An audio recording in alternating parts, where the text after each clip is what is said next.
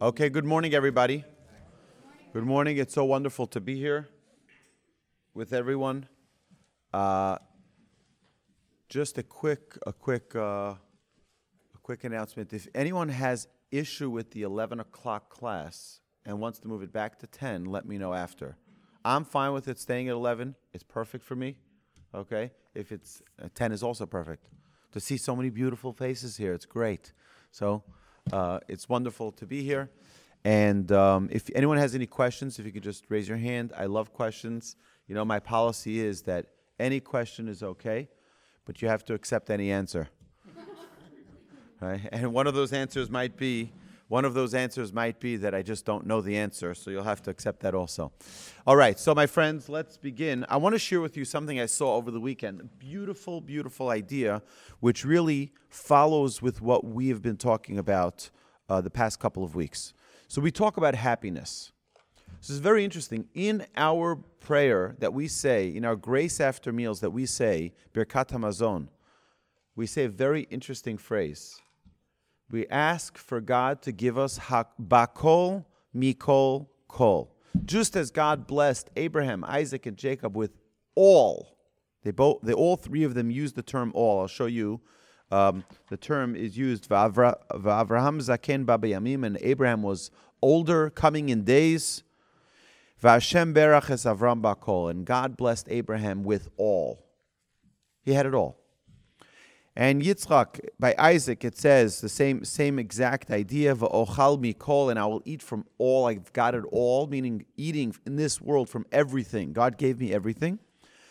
And it says by Jacob, it says that when he met up with his brother Esau, it says that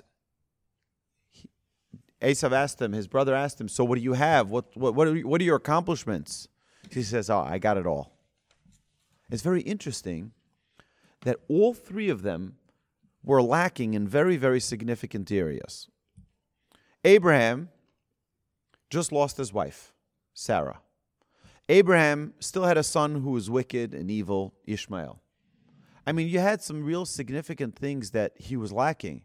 And yet, if you asked him what was going on, he says, I've got it all. Isaac was also lacking a lot. He was blind. He has his two children fighting, right? Jacob and Esau, right? I mean, you think of, Abraham had Ishmael. Okay, so here you have Isaac has his issues, and you ask him, what do you have? And he says, I've got it all.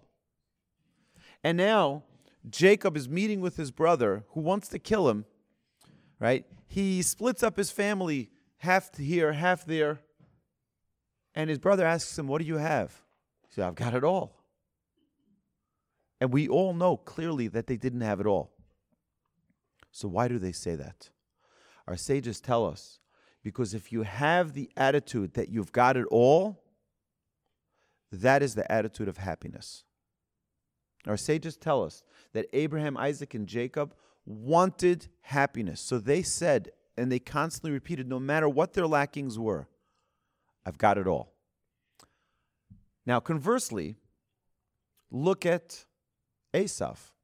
Jacob asks Esau, he says, so what do you have? He says, I have a lot. A lot is very different than having it all. The whole mentality is a different mentality. And that's why when we make when we ask for goodness in our grace after meals, in our Birkat Hamazon, what we're actually asking for is we want to have it just like Abraham, Isaac, and Jacob.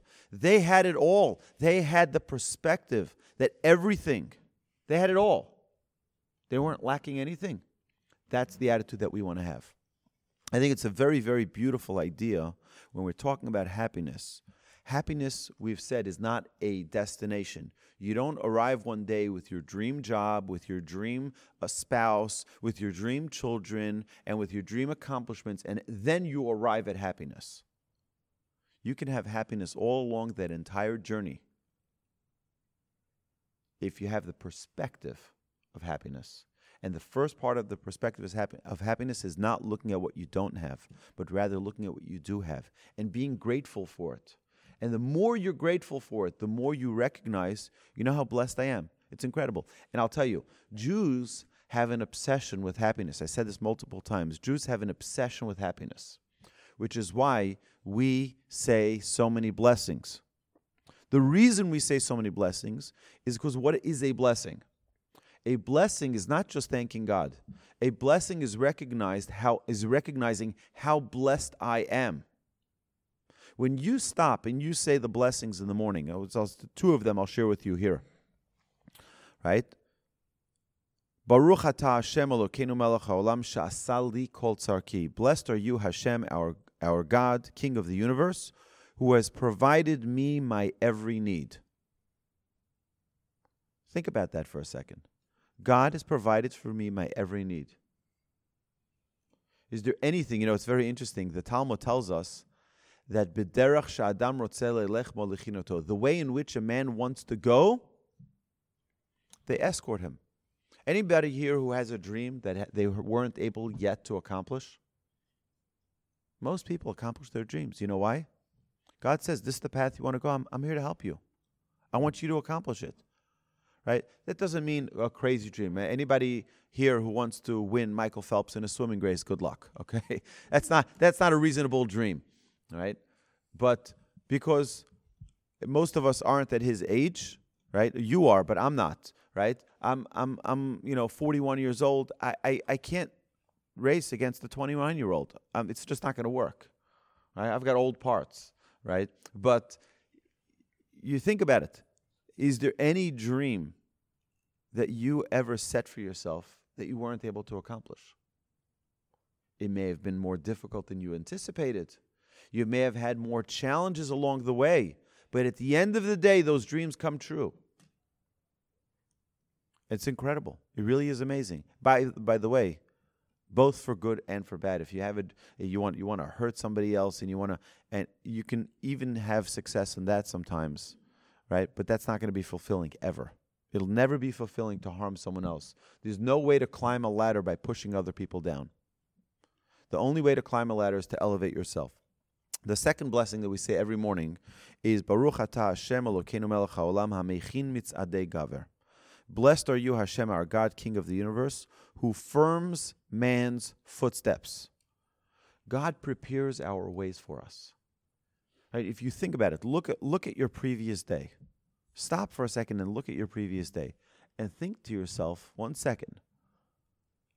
So many coincidences, quote unquote coincidences, which Judaism doesn't believe in coincidence. Ever. We don't believe in coincidence. God put you in a specific place at a specific time. And He wants you to be there. He wants you to meet that person. You think it's by mistake, but it's not by mistake. You think it's happenstance. It's not happenstance. God puts you there specifically so that you have this interaction, so that your next business deal comes from there, so that your marriage partner comes from there, so that your whatever it is that you're looking for, that your next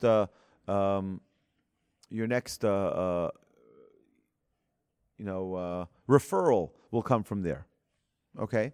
So God prepares our ways, and the more we recognize this, the more we will see the hand of Hashem that's always guiding us. It's always guiding us. So, we left off last week like this. There's a known foundation that when opposites meet, there is happiness. Okay? A few examples of this is body and soul. When a baby is born, is it a happy time? It's a very happy time. You know why? Because two opposites just met. Here's a baby who's all body, and God infuses at birth a soul into that baby. There's a coming together of two opposites. It's great joy. When a man and woman come together in marriage, it's a time of great joy because it's two opposites coming together. When it says that there was a time, today we're a little bit too spoiled for this, but it used to be that when it used to rain, people would go dancing in the rain. And you know why they're dancing in the rain? Because this meant that their crops were about to grow. This meant that they were going to have produce. This meant that they were going to have a business. If it didn't rain, there was a big problem. So our sages tell us that the happiness, the joy of rain is also the coming together of opposites. It's the heavens kissing the earth. That's what rain is. Now, we today are a little bit too spoiled. We're like, oh, I don't want it to ruin my hair, right? It's going to get my jacket. It's going to get my jacket wet or dirty, so we have to have umbrellas or whatever, and we're inconvenienced by it. But it used to be a time where people were a little bit less self-indulged, and people would love the rain because the rain meant blessing. In fact, in our prayer, every single day, 3 times a day, we say, Barech aleinu et hashana azot. Bless upon us this year that we are in. And give all of our crops its success. And it's also referring to our livelihood. Many of our livelihoods do not depend on rain. But this is the special blessing that we have for livelihood. Yes? I just want to go back to when you said Abraham and Jacob said we got all. And we can take it as they are satisfied with what they have, but they do have Hashem, and they have Hashem, and Hashem created all, and he is like more than all. So it can be taken as since Hashem, they have Hashem, they have it all. Okay, so you're right. Of course, we have when we had the closer our relationship with the Almighty Hashem, right? The more we have that relationship with God, the more we recognize that He gives us exactly what we need. Exactly what we need. And it's something we just mentioned yesterday in our prayer class about the importance of recognizing that the challenge that a person faces is custom made for them. Your challenge that you have, nobody else in this room potentially can even understand your challenge because it's unique to you. We can feel, we can sympathize, we can feel with you, right? But it's not necessarily that we will fully grasp the challenge that you're facing. That's why they say when you have a challenge, speak it over with someone else, because someone else, they might not be smarter, but because they're not connected to that challenge directly, it makes it easier for them to look at it objectively. Right? You're subjective to your own feelings, to your own emotions, to your own wishes. Okay, so now, Abraham, Isaac, and Jacob didn't have everything. They had God, that's true. But what they did have was perspective. And we have to remember, perspective is everything. You don't need to have everything to be happy. But you need to have a perspective that you have everything. You know what? If God wanted me to have it, I would have it. But He decided I shouldn't. And that's why it's very interesting that the Mishnah tells us, don't judge your fellow till you're standing in his place. Don't judge your fellow till you're standing in his place. Al tadun es chavercha ad shetagia lemekomo. Is anybody here, has anybody ever been in somebody else's shoes? I'm not talking physically in their shoes. I'm talking about having the same wife, having the same children, having the same challenges, having the same struggles. No. So you know what the Mishnah is telling you? Don't judge them. Don't judge other people. I had a guy came to my house. I think I mentioned this story in class yesterday or on Friday. A guy came to my house. He was fundraising. And people come in my neighborhood all the time. They see a mezuzah on the door. They knock on the door. They're collecting for a yeshiva. They're collecting for an orphanage. They're collecting for a soup kitchen. They're collecting many, many amazing causes. So I give everyone. I can't give that much, but I give whatever I can give. But there's someone in the neighborhood who just sold his business for an enormous amount of money. And this person who came to collect by me, he says, tell me about this person. He says, why does he only give me such a small check relative to what he has? I mean, he has so much money. Why doesn't he give me more money? Doesn't he know that I have such a great cause? I said, are you about to start judging somebody? I said, do you know what his responsibilities are? Do you understand how many institutions he supports? How many synagogues? How many schools? How many families depend on him? and your one cause, you come here for a day. It's like a guy comes into synagogue. He hasn't been there the previous week. He hasn't been there 2 weeks before. He comes into synagogue and he sees that the Gabbai gives the aliyahs to all these different people. He says, what a chutzpah. They don't give an aliyah to the rabbi. How disgusting. You don't respect your rabbi. What's wrong with you? So they turn to him. They say, were you here last week? No.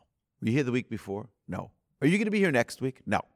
So you come in, you take a little picture, and you're like, injustice, right? You have to look at a full picture, right? If you don't look at a full picture, of course you won't understand what's going on.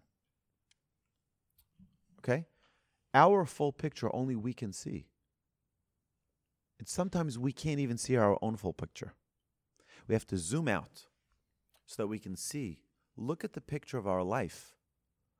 Throughout our life, do you see how much blessing we've been fortunate to have? Throughout our lives, do you see how much God gave us and God took care of us every step of the way? He never forgot about us. He always made sure that at the end of the day, we were worried, we were concerned, we didn't know what the next step was going to be, but He carried us along the way. He took care of it. We sometimes like to feel in control of everything. I've got control of it all. No, relax. God has much broader shoulders than you. He can carry it far better than you. Right? He's a lot stronger. He's a lot more capable. There's no need for us to worry. And this is the message that our sages throughout the Torah, throughout all of Tanakh, all of the stories that you see, are telling us the same idea. Bitchu b'Hashem adayad. Just have a little trust in God. Right? My daughter jumps into my hands when she's afraid, and she knows I'm there to protect her. I'm her father. You know something? We all have a father in heaven. And we can jump into His arms, and He embraces us, and He says, I'm protecting you. Don't worry about it. Okay? We have to feel that connection. We have to feel that closeness. Okay. So there are 4 dimensions. A very interesting idea. I don't want to get into it too much. We can in future weeks, if time will allow. But there are 4 dimensions of traits. Okay? Every person. This, by the way, this is all founded. If you look in modern day psychology, if you look in what's that? There's that the 4 different. No.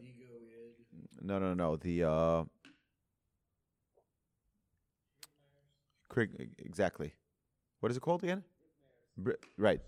The personality traits, right? So it's divided up into 4 different categories, right? And of those 4 categories, Briggs-Myers, right? Briggs-Myers, right? Myers-Briggs, thank you.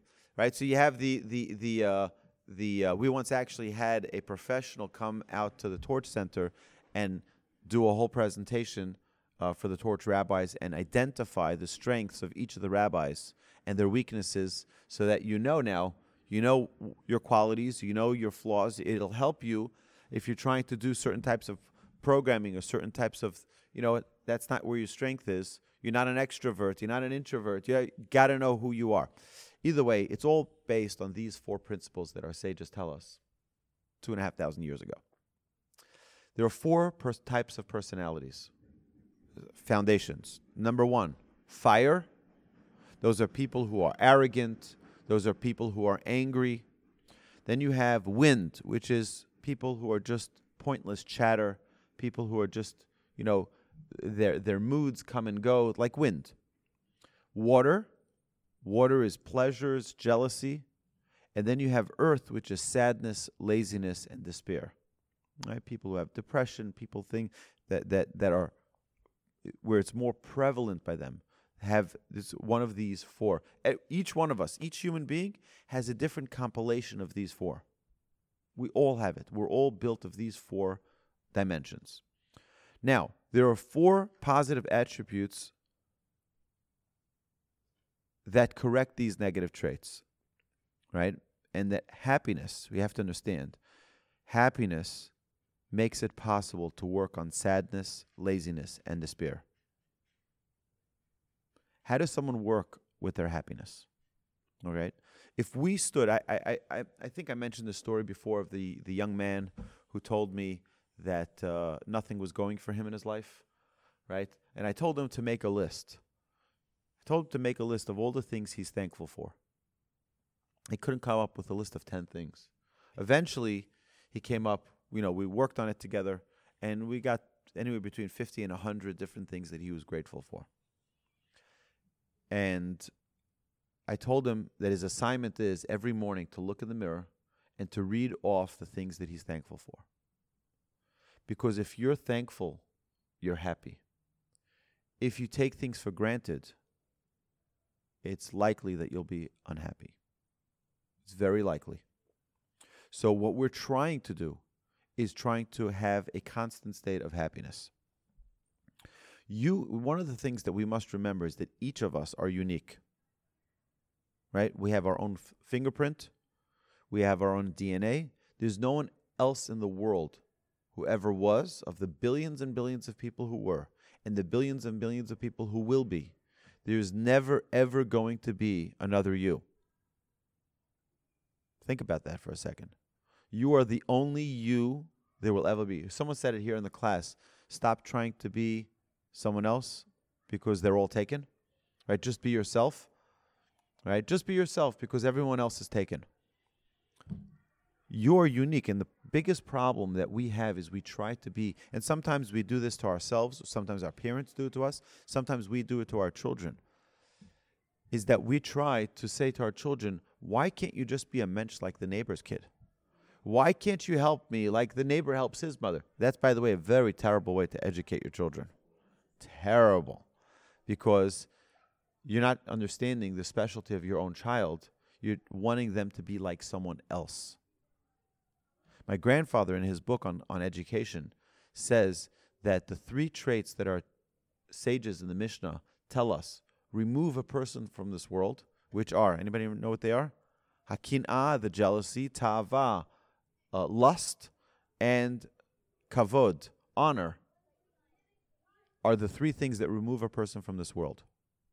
Meaning you don't have life. If you have either of these things, jealousy, lust, and honor, desire for honor, right? Kin'ah, ta'ava, and kavod. You're removed from this world. Okay? Someone who's constantly running after honor has no life. Someone who's always jealous of other people has no life. Someone who's constantly running after their lusts, after their desires, no life. They have no control. My grandfather says these exact same traits are the biggest flaws parents have. The biggest flaws that parents have. Because parents say, I want honor. I want that when I walk into the room, my children should stand up for me. Right? For me, not for them. Right? I want that when someone walks in the door, my children should greet them nicely, kindly, take their coat, ask them if they want something to drink. Do I want them to do it because it's the right thing, or do I want them to do it because I'm jealous because my neighbor's kids do that? Do I want them to succeed on their tests because I want them to do the best they can do? Or do I want them to be the best because it brings me honor?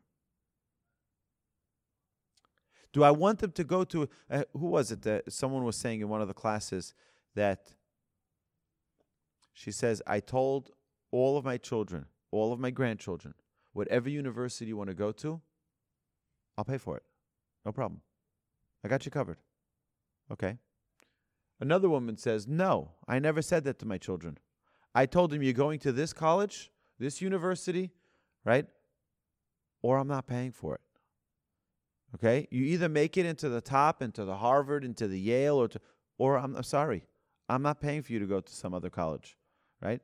Imagine the child has to live up to the standard that the parent wants for themselves. We have to understand that every single person is unique. Every single person, every child is unique.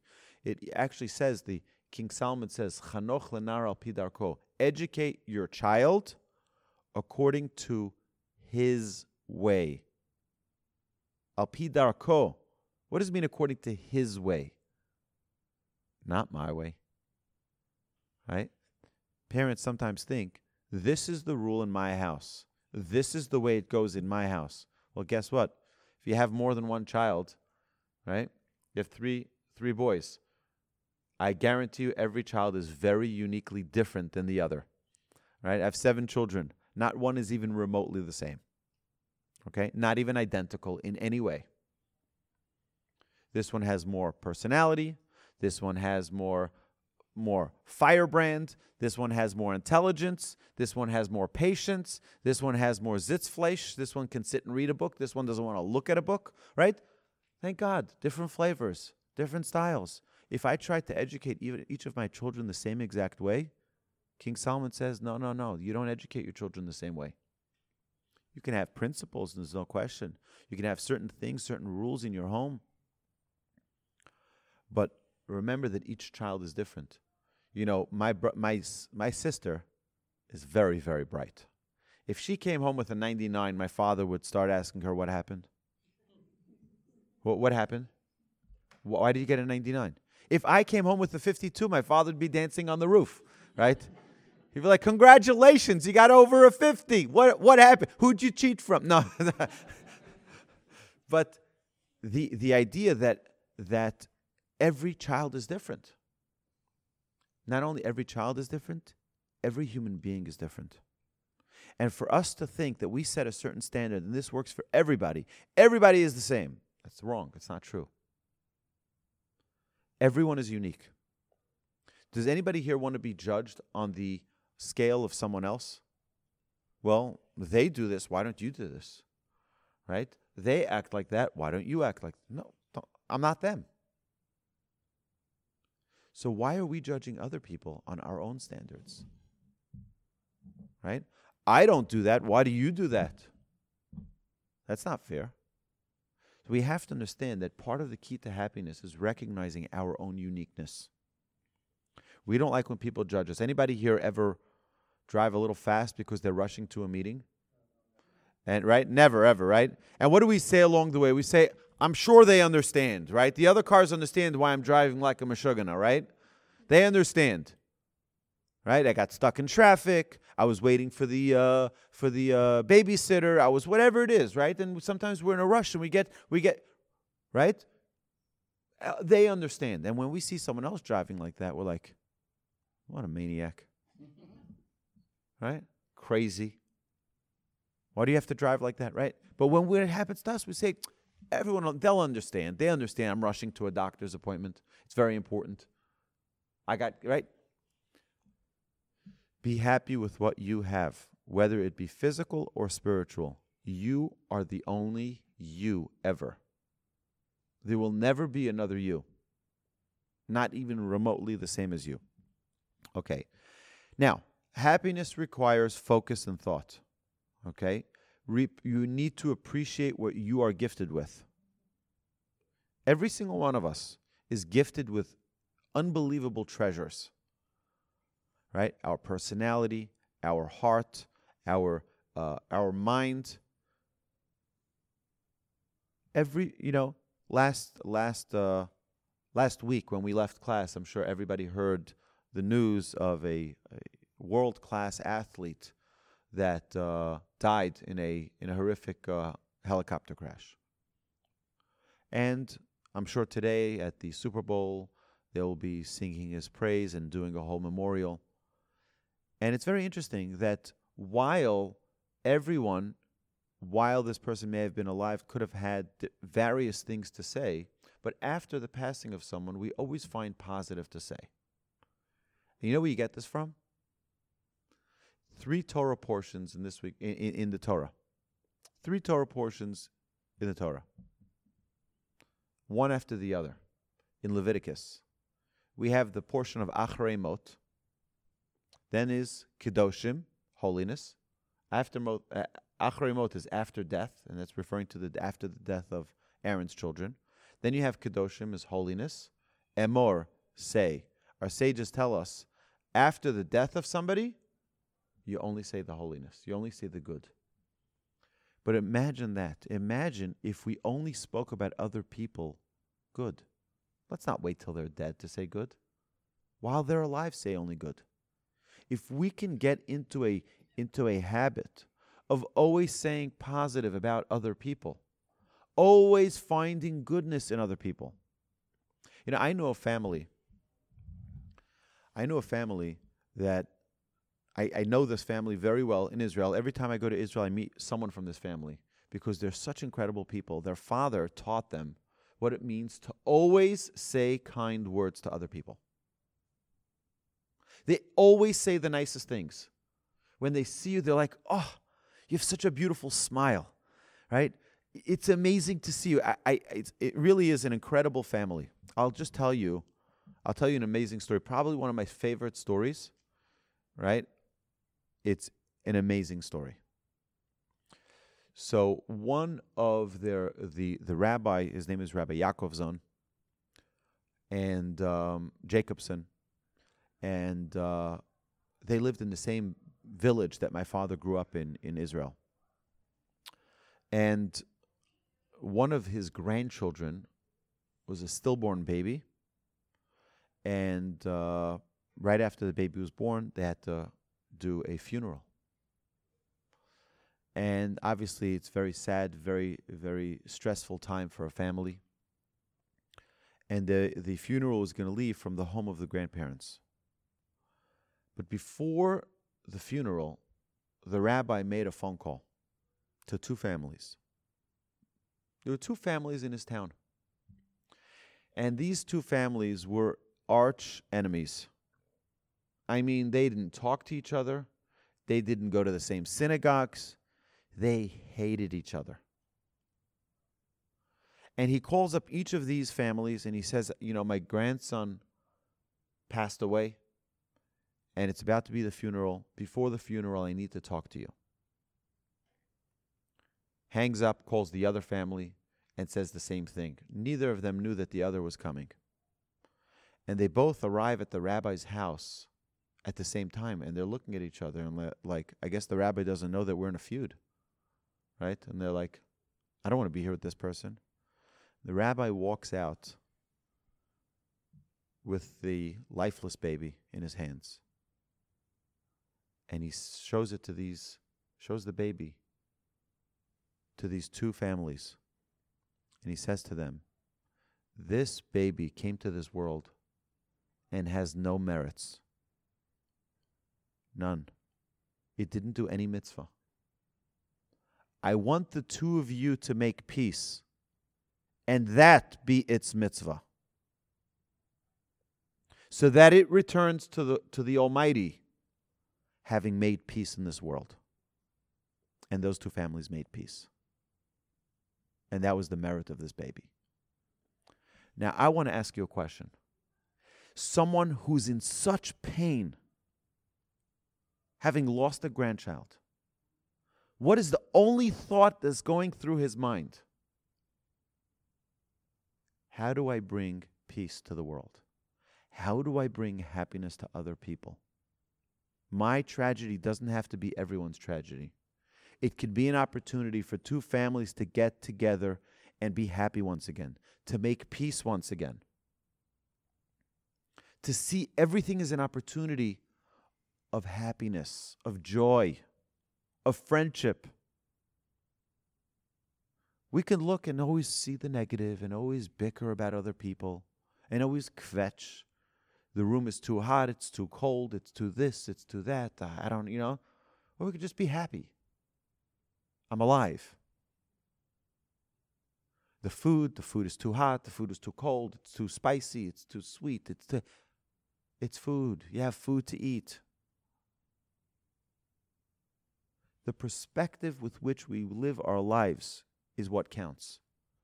That is happiness.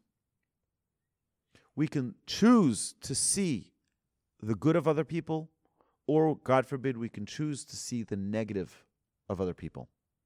We can choose to see the sour. We can choose to see what's not right. That's why I'm always. When I was growing up, they had a special segment on the radio in New York, which would be the movie critics. And there would be, all the critics would talk about the movie's flaws. I was always wondering, right? Can't they talk about the good of the movies? Well, yeah, food critics. We're gonna critique your food. Why can't you talk about the good of the food? It's just an interesting, why are people training themselves, right? Oh, I want to become a food critic. It's like, that's a career. I'm always going to look at the flaw. It's a great way to, be positive about life, right? Always finding the flaws in things, right? Find the virtues. Every human being has a virtue. I was once, it doesn't happen many times, because I tried to really genuinely love people. But there was a guy, it was probably 10 years ago. I just hated this guy. You're looking like, what? You hated somebody? Right. I just hated him. I thought he was a terrible person, and it bothered me. It really bothered me that I hated this person. So I committed myself to teaching a few-week series. I don't remember if it was 2, 3, or 4-week series on loving every Jew. And that was my mission. My mission was that at the end of teaching this class, I was going to love this person. So I did a lot of research. I did a lot of learning, a lot of studying, a lot of working on myself.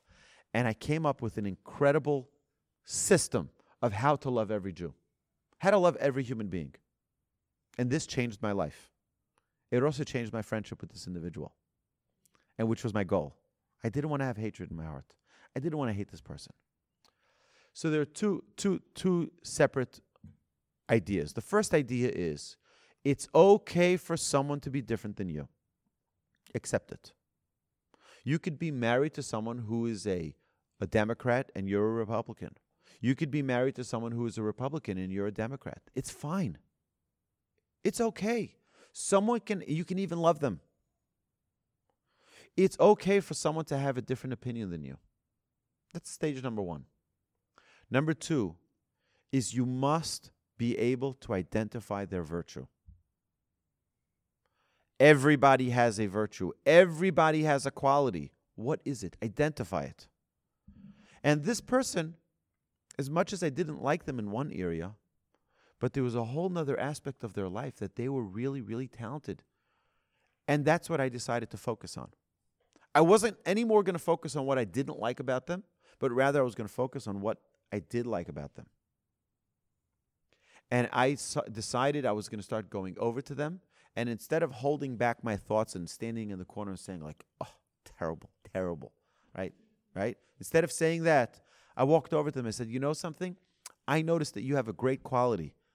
Kol hakavod, keep it up, right? I forced myself to do it and to be genuine about it. And they looked at me like all bizarre, like what happened? What happened to this guy, right? But I was on a mission. I don't want to hate a person. Every human being has qualities. Every human being has virtues. Our job is to use our eyes to see them and use our mouth to acknowledge them. It doesn't mean you're validating their flaws. It doesn't mean that you're validating the things that they've done wrong against you. It means that you're deciding not to live with hatred, not to live with anger, but rather to be a person of happiness. When we don't have that disdain for another person, what we do is we unchain ourselves. We take off the shackles and we say, you know what? I can just love. I can just be happy. You know what? Forgiveness becomes easier. And we become a person of joy. So, happiness requires thought and focus. Appreciate what you are gifted with. Be happy with your share, with what you have. And sadness comes from desiring what you have not. Okay. We mentioned this last week, and we're just making sure that we have this all covered. What was Esav, the brother of Jacob, when he was saying, Yesh li rav, I have a lot? What was he saying? He was saying, I have a lot, but I have a lot that I don't have. I want more. We're saying, yeah, I've got a lot. That doesn't mean you have it all. When you say I have it all, meaning I don't need anything else. I have it all already. The minute we keep that door open that I still want more. Yeah, it could be that you want to get another gadget. It could be that you want to get another toy. It could be my father used to be a pilot My father used to have a plane. And he used to fly, just a private plane. It was a hobby plane. It was, just one of those single-engine land planes, not a jet, not anything, too serious. And he would just go. He'd wake up in the morning on a Sunday morning. He'd be like, "Oh, what a beautiful day to fly!" And he'd go to the airport and he'd go fly for a few hours and then come back home. And then my youngest brother, who was about 20 years younger than me, was playing with his toy airplane. So my mother had a picture on the refrigerator of my father with his plane and my brother with his plane. And she had over there a quote, "The only difference between men and boys are the price of their toys." Okay?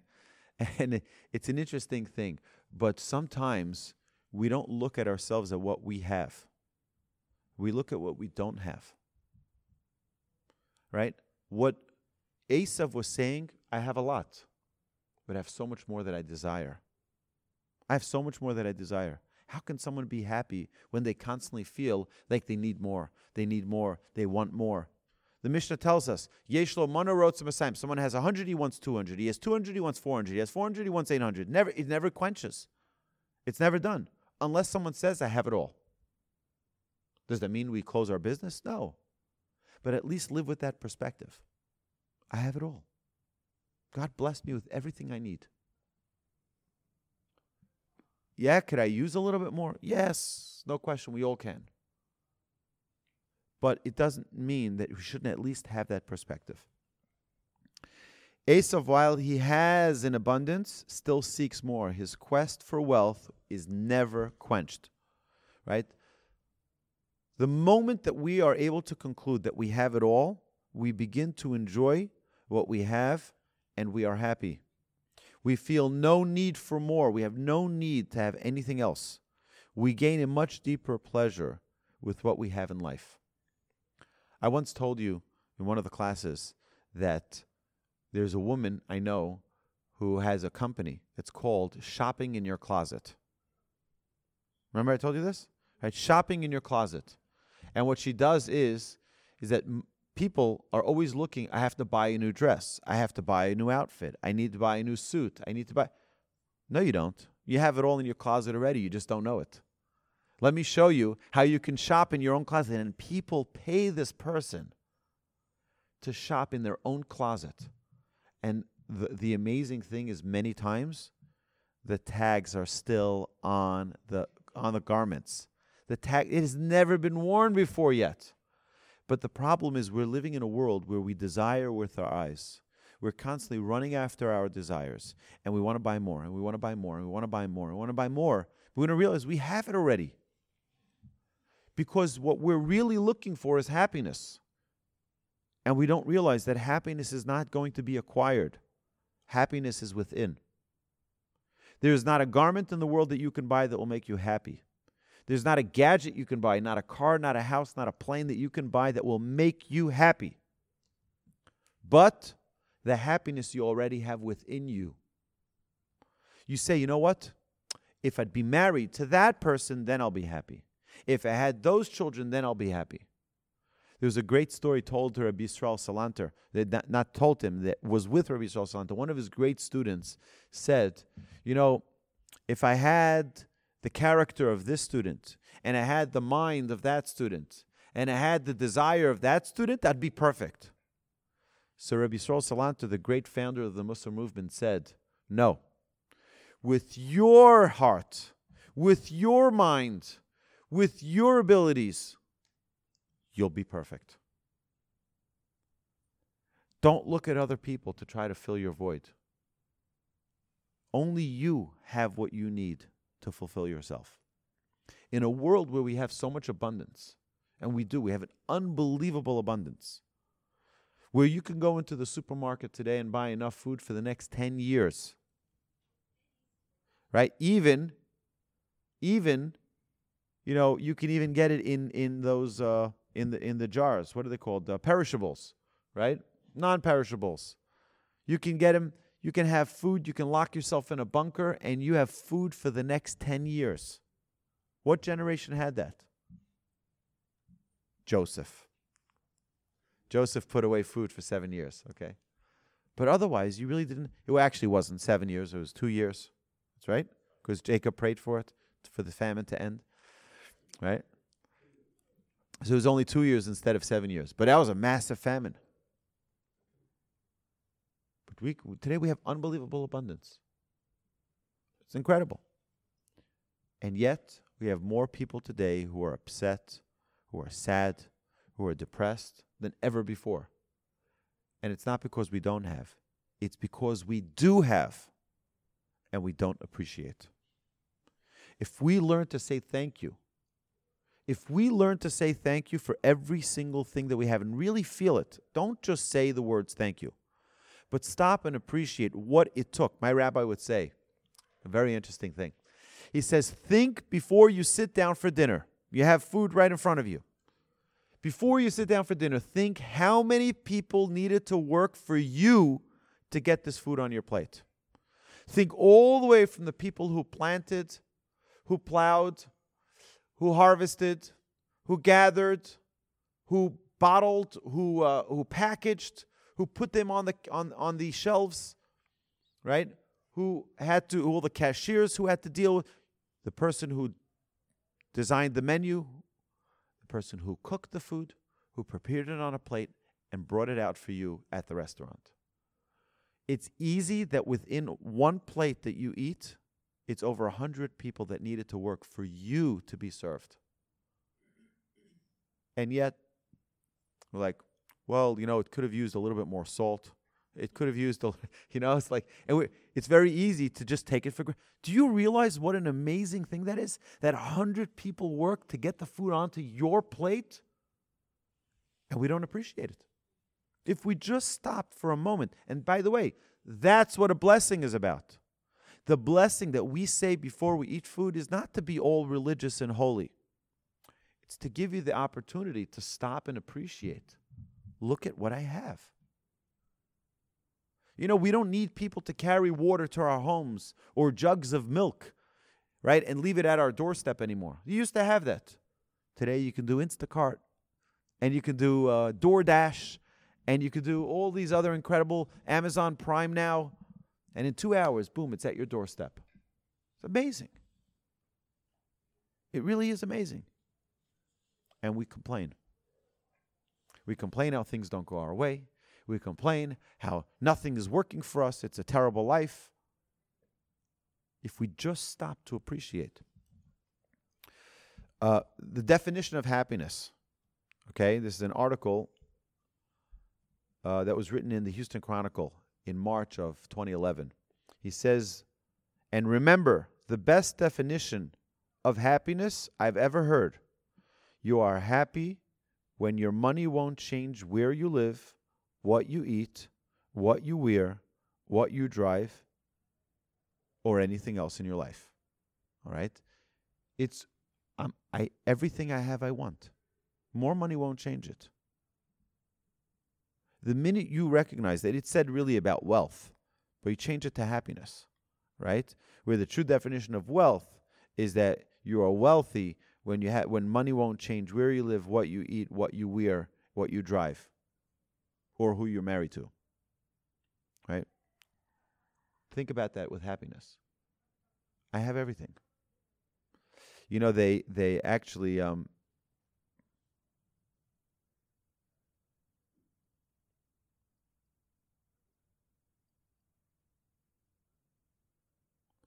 So, the difference between horse racing and dog racing? What? I mean, they're both running after a fake rabbit, right? The difference is that if the dogs knew they were running after a fake mechanical rabbit, they would never run. Right? But think for yourself, each one of us, what is the happiness that we're running after? We're all seeking happiness. Every human being is seeking happiness. What is that happiness that we're looking for? Is it a fake rabbit we're running after? Maybe. Or is it something real? Let's define it. What is that happiness? All right?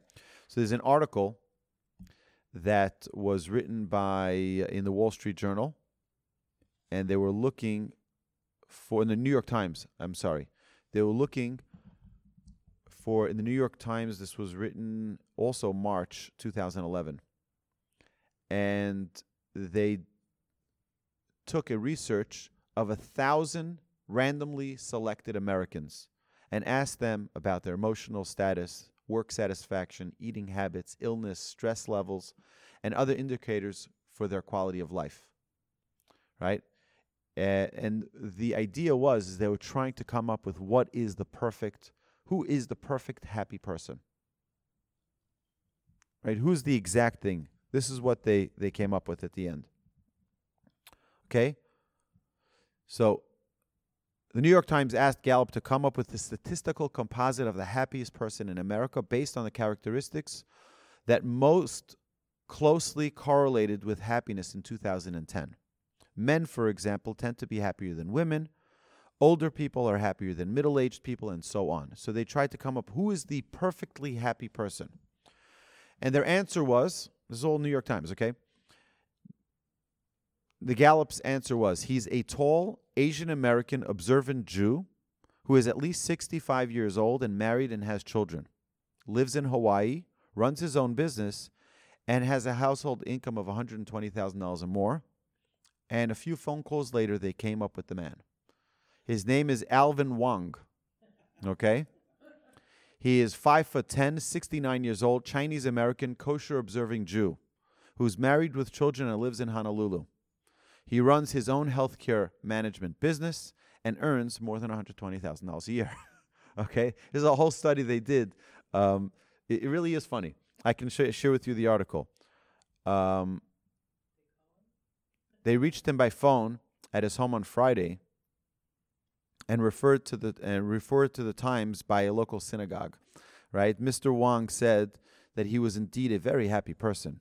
He said that perhaps he manages to be the happiest man in America because my life philosophy is, if you can't laugh at yourself, life is going to be pretty terrible for you. Right? He continued, that is a practical joke, right? Right? That is the article from the New York Times. And there's a whole article that I have as well from the Wall Street Journal that talks about a whole research they did. That 20% of people 65 and up say they're very happy. 27% of 30 to 45-year-olds say they're very happy as well, right? Either way, there's a lot to read about happiness, but the problem is, what is happiness? What is happiness? We all know we want it. What is it? Exactly it. If I am not pleased with what I have, with who I am, if I'm not pleased with who I am, how can I be happy? Right? You have to look at what you are, who you are, what you have. Look in the mirror and start getting to, the most fascinating human being you will ever meet in your life is yourself. A great phrase that I love repeating from Rabbi Noah Weinberg, the great head of the Esha Torah Yeshiva of blessed memory. He said, if you don't know what you're ready to die for, you haven't begun living. What are you ready to die for? Think about it. What are you ready to die for? You ready to die for your family? Are you ready to die for your job? Are you ready to die for your friends? What are you ready to die for? Think of it. Make a list. I'm ready to take I'm ready for my life to be taken. For, fill in the blank. For my family? What? No, it's a great exercise. Think about it. Because I'll tell you what you need to do next. Now start living for that. I don't know anybody on planet Earth who's ready to die for their job. So why do people live for their job? Why do people spend so much time with their careers, and they spend nights and days? Oh, are they ready to die for money? I don't think so. So why did they live for money? But you understand? Well, those aren't the people who are happy, perhaps. But what are we ready to do to be happy? You know, Warren Buffett lives in the same house he lived in when he was a child? And he drives the same Honda Civic, the 1982 Honda Civic. Right? Well, even Mike Bloomberg, you may not want him as a president. You know that he wears the same shoes now for over 30 years? What? He just replaces the sole, replaces the heels. That's it. He wears the same shoes. He has one pair of shoes. Right? What's that? That's exactly it. That's right. Some people probably they don't know what else they can do besides working anymore. So they don't know really what's the happiness. That is true. That is true. I had an individual, and I think I shared this with you. We'll end with this. I had an individual. I was very close. I am very close with this individual. And he told me, sadly, he says, Rabbi, I wish I would have met you 40 years ago. He says, because my whole life I was thinking I need to have financial stability before I have children. He says, I got married at a young enough age, but I didn't have children at a young enough age. And he says, and now what? I have all this money, and I don't have the children. I don't have the family. I have, and he's very, very successful. Probably one of the better lawyers in this city. But what? What is that worth? What is that worth if we don't have what we're really ready to die for? So the answer is, know what you're ready to die for and start living for it. You ready to die for God? Live for God. You ready to die for yourself? Right? So live for yourself. Enjoy yourself. Get to know yourself. Have a conversation with yourself. Not in a creepy way, okay? But seriously, have a conversation with yourself. Get to know who you are. You're the most fascinating human being you will ever meet. And the more we know about ourselves, the happier we'll be. The more confident we'll be. The more we know our place. The more we know and understand where we belong and what we're about. And you know, when someone says, why don't you, that's not for me. It's for them. And I'm happy for them. I don't need it anymore. I used to not know who I was, so I used to run after things. I don't need it anymore. My dear friends, be happy. Have a wonderful week.